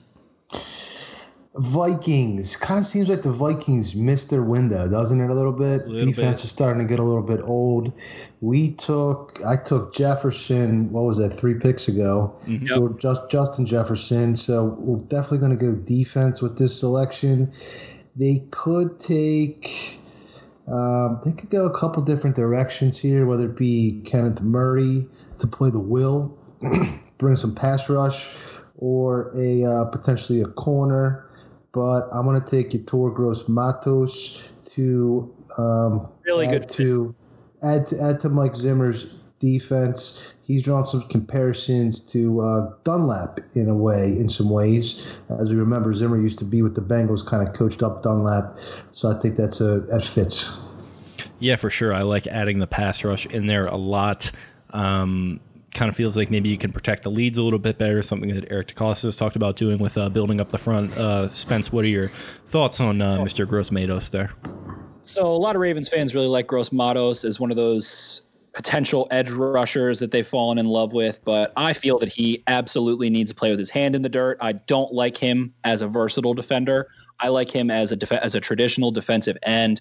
He made so many plays behind the line of scrimmage the last 2 years, 34 and a half tackles for loss over the last 2 years in the Big Ten, and 17 sacks. Feels like his consistency is not quite there. He's still filling out a little bit. They're losing Everson Griffin. There is a spot to be claimed on that defensive front. Zimmer maximizes those penetrating style defensive ends like no other. I think that is a home run, slam dunk fit. Yetur Gross-Matos feels just like a Viking, feels in the same kind of mold as Everson Griffin as they watch him go. And I think that he is a player that can accomplish his ceiling, which feels very far away, but he's capable of playing early on. In Mike Zimmer's defense, I think that if anyone can get him to be a beautiful beast pass rusher, it is Mike Zimmer playing alongside Danielle Hunter, and that's an awesome fit. Great pick. Like it a lot. Moving on, we have the Dolphins making yet another pick here at number 26. They went ahead and they got their quarterback. Who else have they picked so far in this round? We had them also taking Mr. AJ Epinesa at 18. So you get Epinesa at edge. You've got your future quarterback. And Tua, yeah. Yeah, and Tua there at number 5. So they're set at QB for the foreseeable future. Don't really need to look at some of these options like Fromm that we were talking about. Not that they would necessarily, but like we mentioned, you stock up on defense a little bit there with Epinesa. And this one is probably going to surprise you guys. I know both of you not even really high on this prospect, but I like him a lot. And it's a situation where we talk a lot about Brian Flores' personality. He's a guy who, as a coach, I feel like wants to have a through line to the rest of his defense. Just a guy who's going to get out there, just be the absolute alpha dog and leader, make a lot of plays, be very loud, similar to Ray Lewis, who went at pick number 26, 24 years ago at this point. So I'm going to go ahead and pick a guy who models his game after Ray Lewis, in Kenneth Murray here at number 26 for the Dolphins. He's a guy who I just think fits Brian Flores to a T. Might be a little bit of a reach prospect-wise. He's a guy who can get lost in the passing game a little bit, who can run a little bit ahead of himself, coming downhill, going a little too fast at times. He's got to sort of rein himself in a little bit, but I think if he does, and I think he can with the leadership of somebody like Flores and the guys that they have there on that staff, he could develop into a really good middle linebacker, a really good leader of a defense, and the face of a franchise, which is something that I feel like you need in a rebuild like this. So I think, a guy like Kenneth Murray would be a very good fit here for the Dolphins, if maybe a little bit of a reach, but you know what? Go ahead and do it because I think he's really going to help improve your culture. So Kenneth Murray to the Dolphins at 26.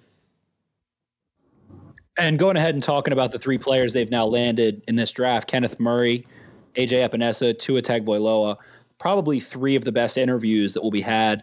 I don't think Kenneth Murray is going to last this long. We have both Patrick Queen and Kenneth Murray on the board. I think they tested well enough and had, dominant traits. We saw Devin Bush go at 10 last year, and I don't think that Devin Bush was necessarily a polished product to the point where he's on some different tier than you put on Murray or put on Queen at this point. We've had a ton of discussions about Murray and about how there's kind of some misconceptions about him in coverage, things like that. But go get a face of your franchise. I love it. I think that's a great fit. And I think that Flores will understand in that defensive scheme, in those positionless players, that Murray is good working downhill.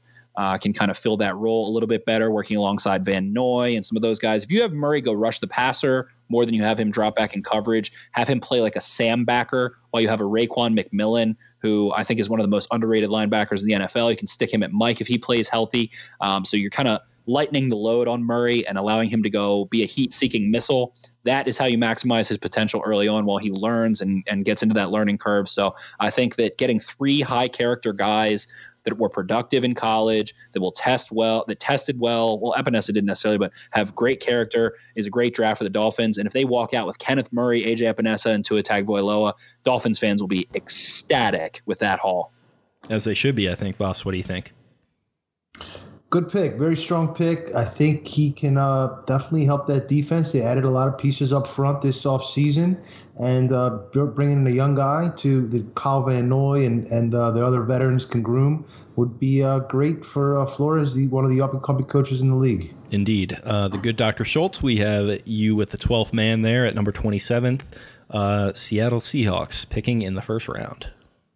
Yes, sir. I'm going to go ahead and nab one of my favorite players in the draft that I would prefer went one pick later, but I'm going to take Cesar. Don't do it.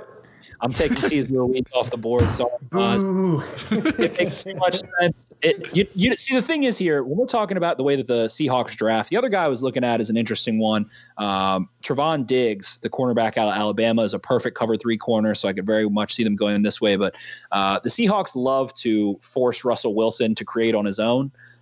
If they were to get a Cesar Ruiz, I think that Seahawks fans, Ben Baldwin out there, who's been the biggest criticizer of Pete Carroll ever, hating on him, new age analytics, all that good stuff. But let's go give him a center, a guard, a guy who can stick, keep Russell Wilson upright a little bit more and help Russell Wilson start to age and not rely on those, Fran Tarkenton-like plays so much. But Ruiz, to me, is about as solid of a center prospect as you can possibly find because he is both powerful and mobile. He is not as mobile as Eric McCoy or Garrett Bradbury coming out last year, but he has vice grip mitts. He will lock you up. You're not going anywhere. If you don't beat him with quickness or beat him kind of with length, like we saw Raekwon Davis do from Alabama a little bit, is the one player I've seen kind of get the better of Ruiz, but he's a plug-and-play starter. At worst, he is an above-average starter for the next 4 to 7 years, and I don't think the Seahawks like to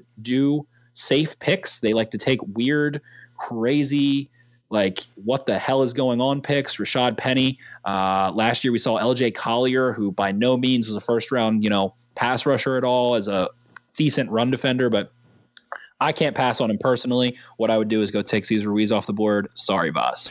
Yeah, Voss, it sounds like you kind of had some eyes for him there, number 28 with the Ravens. So I guess you can give your thoughts on Ruiz and then transition into your pick.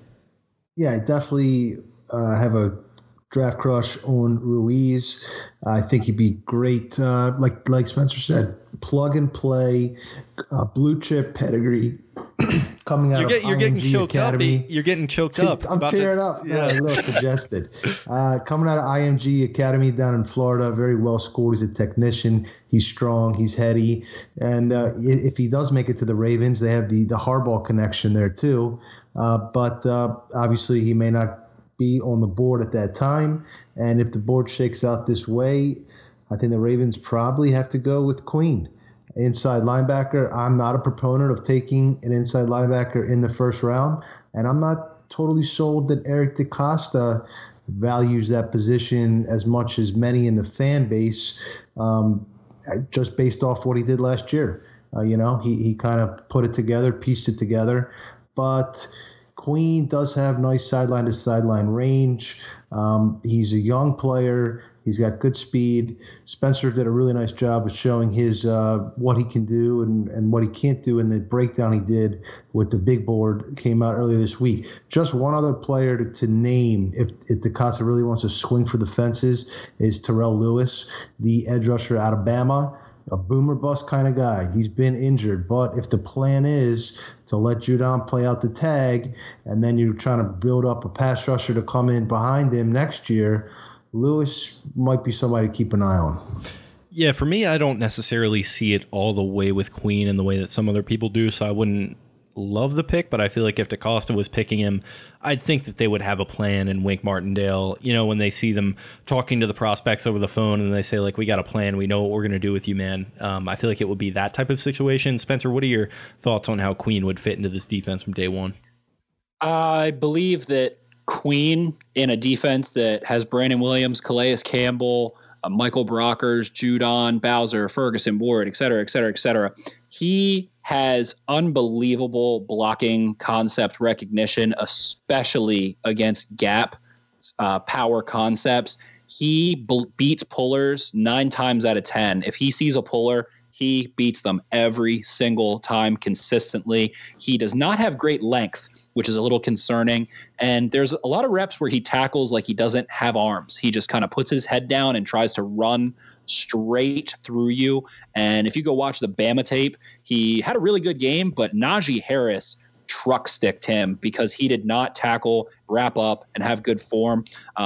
Queen is another, Devin White type, a crazy good running back prospect that went into LSU, comes out as a super explosive linebacker. He is built like a big safety, built like, a traditional kind of 2000s strong safety. But I believe his intangibles, his character, the way that I touched on in the draft profile, that he wasn't getting playing time at LSU. He was behind all these outstanding linebackers. And he walked into Coach O's office and said, what do I need to do? Coach O said, get better against the run. And what Coach O said is that he could have easily just entered the transfer portal, and that would have been it. He could have gone and started at 110 different schools. Instead, he became a prolific linebacker against the run. The knock that I have against him and Murray is that they just weren't asked to do a lot as coverage linebackers, and that concerns me, especially as a first-year starter.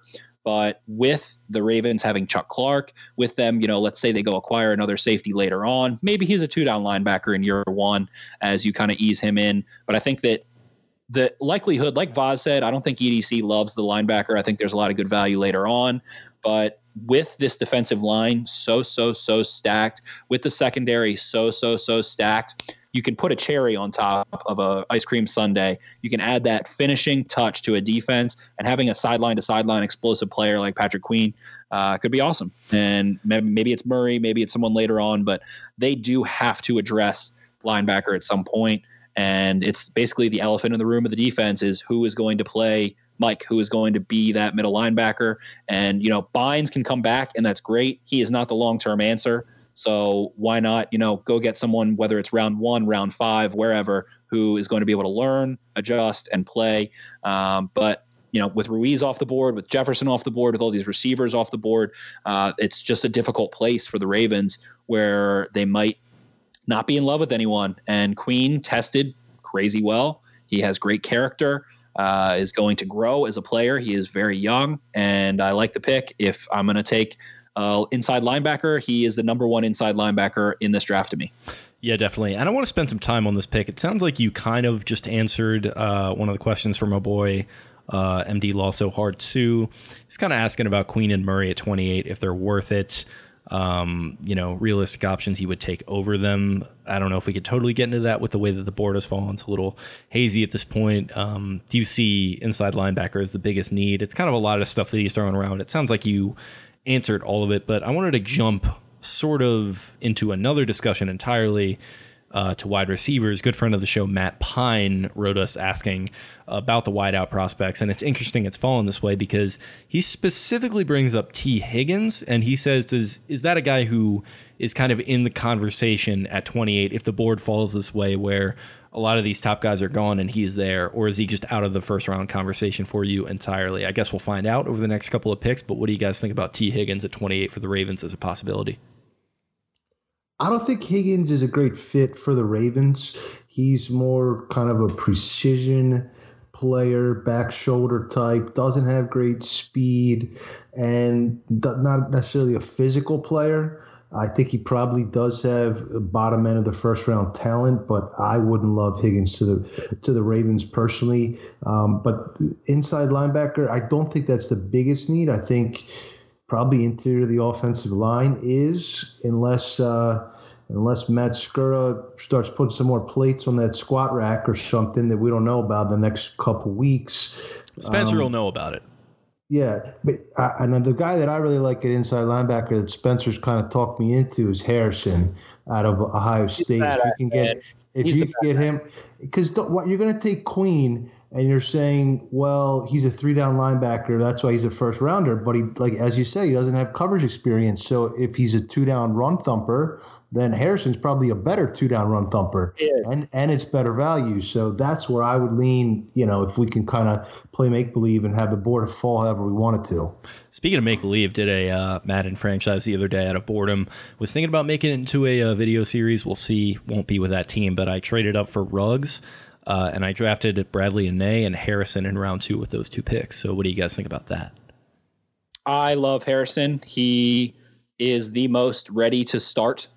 And when you think about just the word, I'm going to get basic and stupid here, but a linebacker, he backs the line. Harrison plays like a lineman. I love that analysis. Blockers. He straight up, lack of a better word, fucked Tyler Biadasz up like 5 times in a game.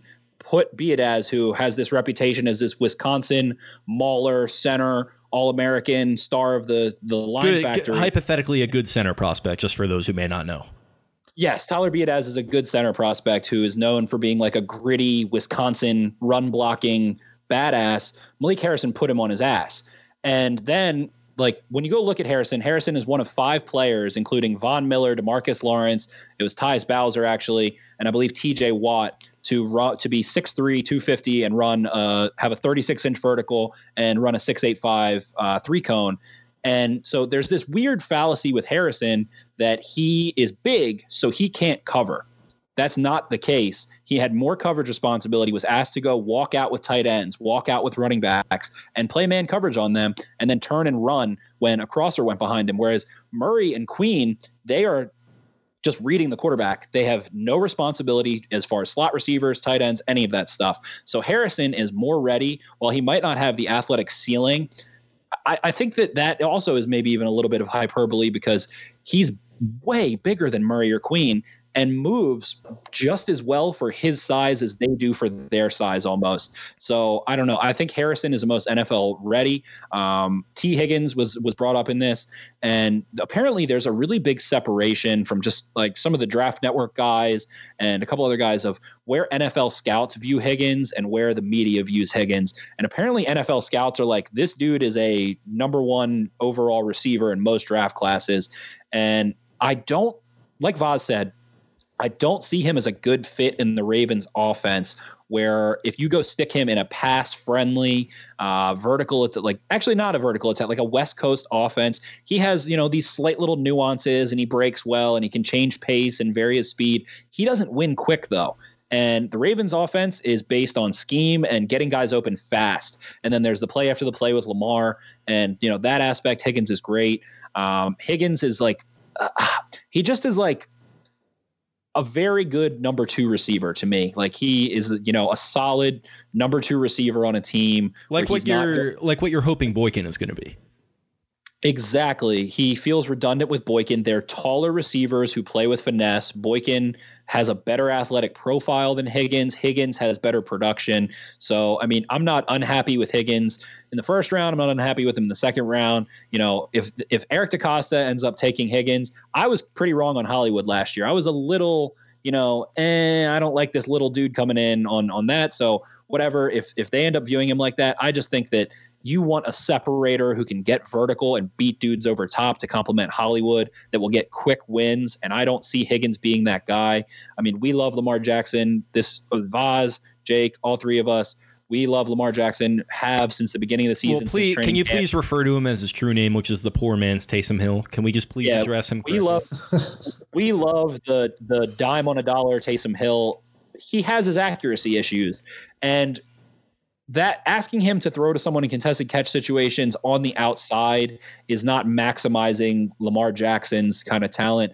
But Higgins, apparently, like I said, scouts freaking love him. And he's been productive since a young age, has a huge catch radius, good after the catch, some other things, but very, very weird receiver to me overall. And I kind of was like defending him a lot. And then I went back and was like, am I kind of making shit up? Does he not separate? And I went back and I really just watched his highlights again. He doesn't separate.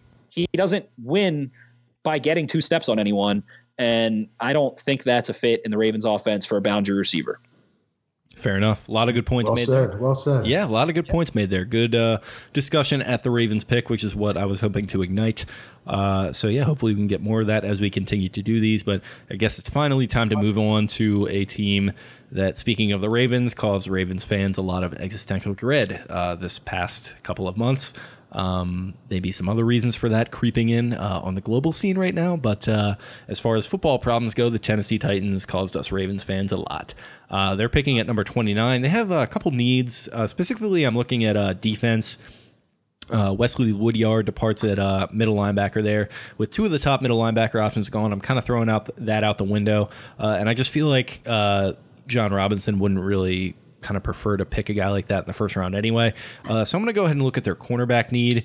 Logan Ryan's gone. Malcolm Butler's been kind of a bust for them. I don't know what's going on with Adoree Jackson. So I'm going to go with Spencer's boy, Jeff Gladney out of TCU. Talk about a dog or a killer. I think Gladney's a dog.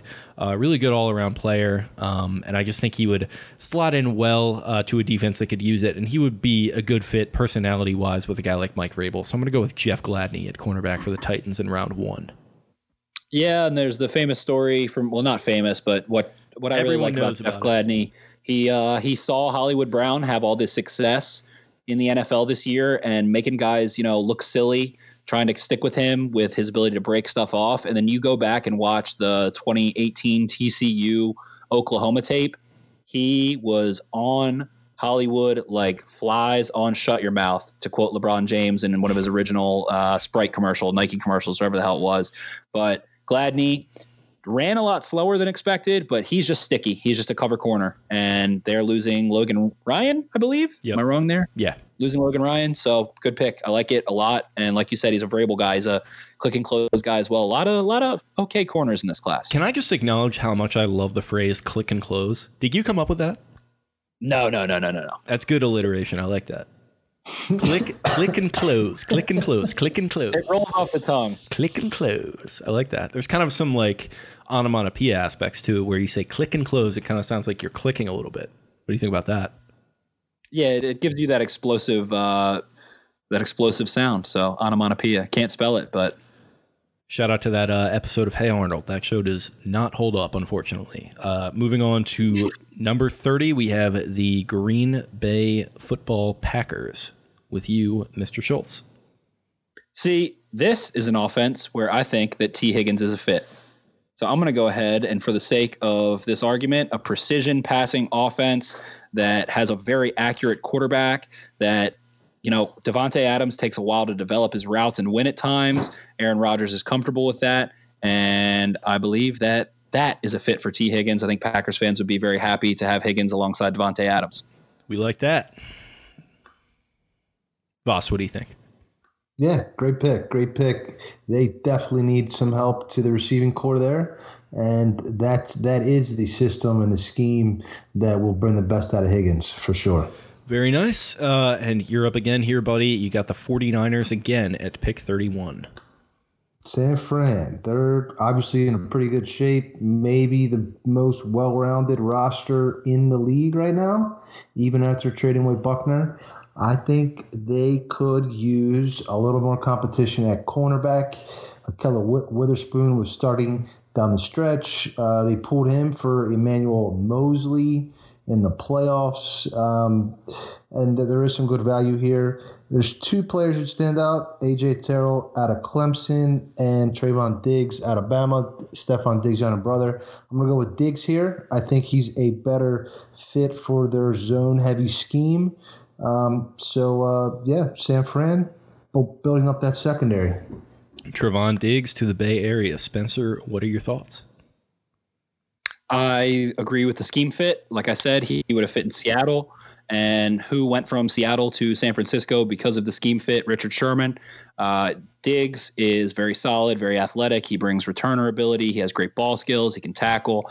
And he is best working on that vertical plane that Seattle and San Francisco both keep their corners on, not asking him to move laterally a ton. That doesn't mean he can't do it, but it just accentuates his skill set to just stay vertical, work on that deep third. So I like it a lot.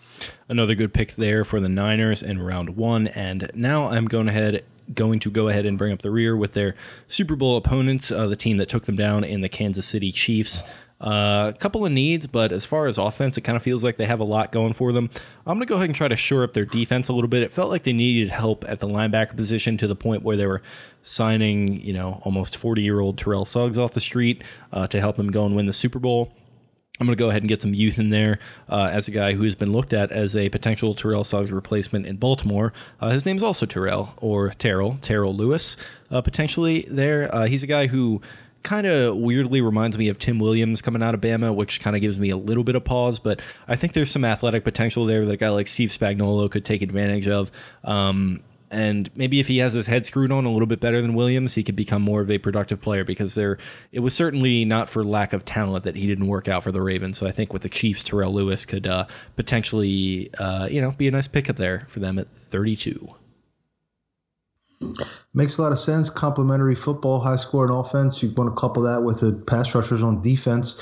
Interesting, we made it through the entire first round without a running back. You're just sitting there, leaning back in your chair. Swift, all on the board. Chiefs are trading up to the top of the second to get a stab at them. Just smile. It's just sitting there, like on an island in the sun, because no running backs are getting picked in the first round, aren't you?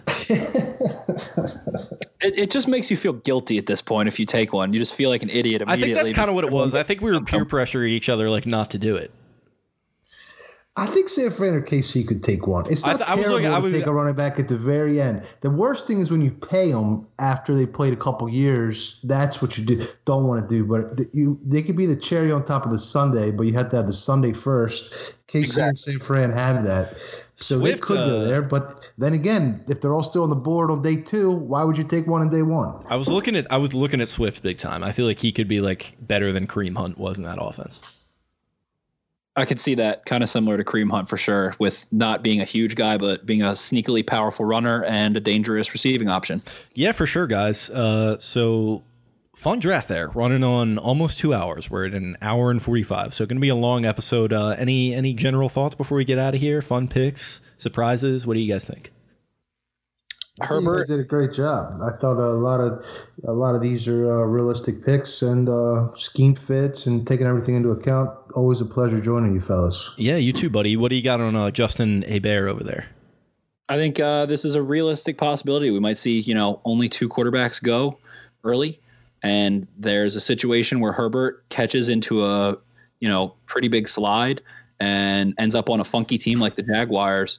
And there's some interesting things. I think we replaced a lot of guys that left in free agency, which, like we said, is treading water in some ways, but it just makes too much damn sense. It's also kind of the point of the exercise at a juncture like this where free agency just takes place. So, of course, we do a mock draft, and naturally some of these losses and acquisitions are still very much in your head. So it's kind of okay, well. Right. But then you go ahead and think about it the Hayden Hurst trade is an example of the Falcons doing the same thing. Austin Hooper is awesome. He gets paid the most money, and they go replace him with Hayden Hurst for a lot less money. That is what you can effectively do by drafting. There's just uncertainty because you're not sure that player is going to pan out, but saves you money, so it's not that risky. Yeah, I like it a lot. Anything you guys want to throw out to the beautiful audience before we get rolling here? Keep sending us your mocks. Keep, let's get draft season rolling. We're all locked up. We're all quarantined and all that good stuff. It's draft season. Flood us with who you like, who you don't like. Show us some clips, show us some videos, explain why you like them, why you don't like them, who makes sense. It's the time. Let's bother each other with it. I agree. Voss, any parting thoughts there, sir? You nailed it. Thank goodness for Eric DeCosta and the Ravens and the NFL at large, giving us something else to focus on during this time. And DeCosta continues pressing all the right buttons Jimmy Smith and Levine, just the two latest examples. You're making it sound like Paw Patrol with the youngins is not getting it done for you there. No, they've outgrown Paw Patrol. I wish they still like Paw Patrol. What are they watching now? I don't even know. Whatever they want at this point. Oh, geez, you're letting them watch like Goodfellas and stuff. That's kind of sick, man. My son he's 4 years old and he loves football. He'll watch like replays of football all day long, just whatever. He could probably name more players than, half the adults that watch football. Yeah, I was just texting with him the other day, actually. He said he has better Ravens knowledge than you. What do you say to that? He definitely knows not to take a running back in the first round. Okay, so it seems like you're teaching him well there. But yeah, great show, boys. Like I said, we're coming up on an hour 50, so I'm going to go ahead and hopefully get this thing edited so I can be in bed before midnight tonight. Not like it matters, working from home tomorrow. Shout out to work from home. Don't have to deal with my commute that I hate with It's a new culture, baby. Do what?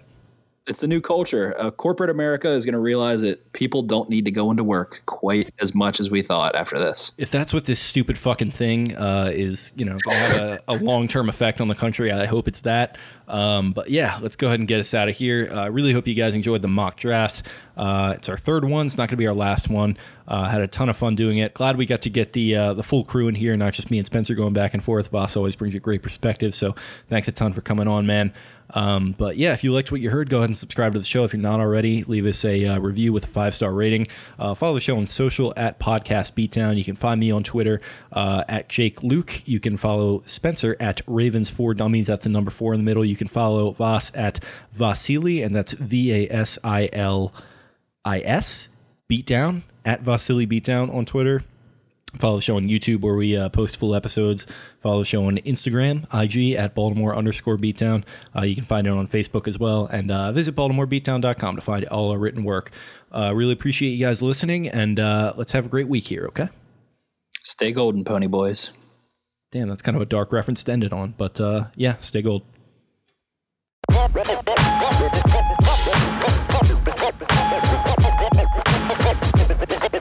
All right, thanks a lot. Appreciate you guys. See you later.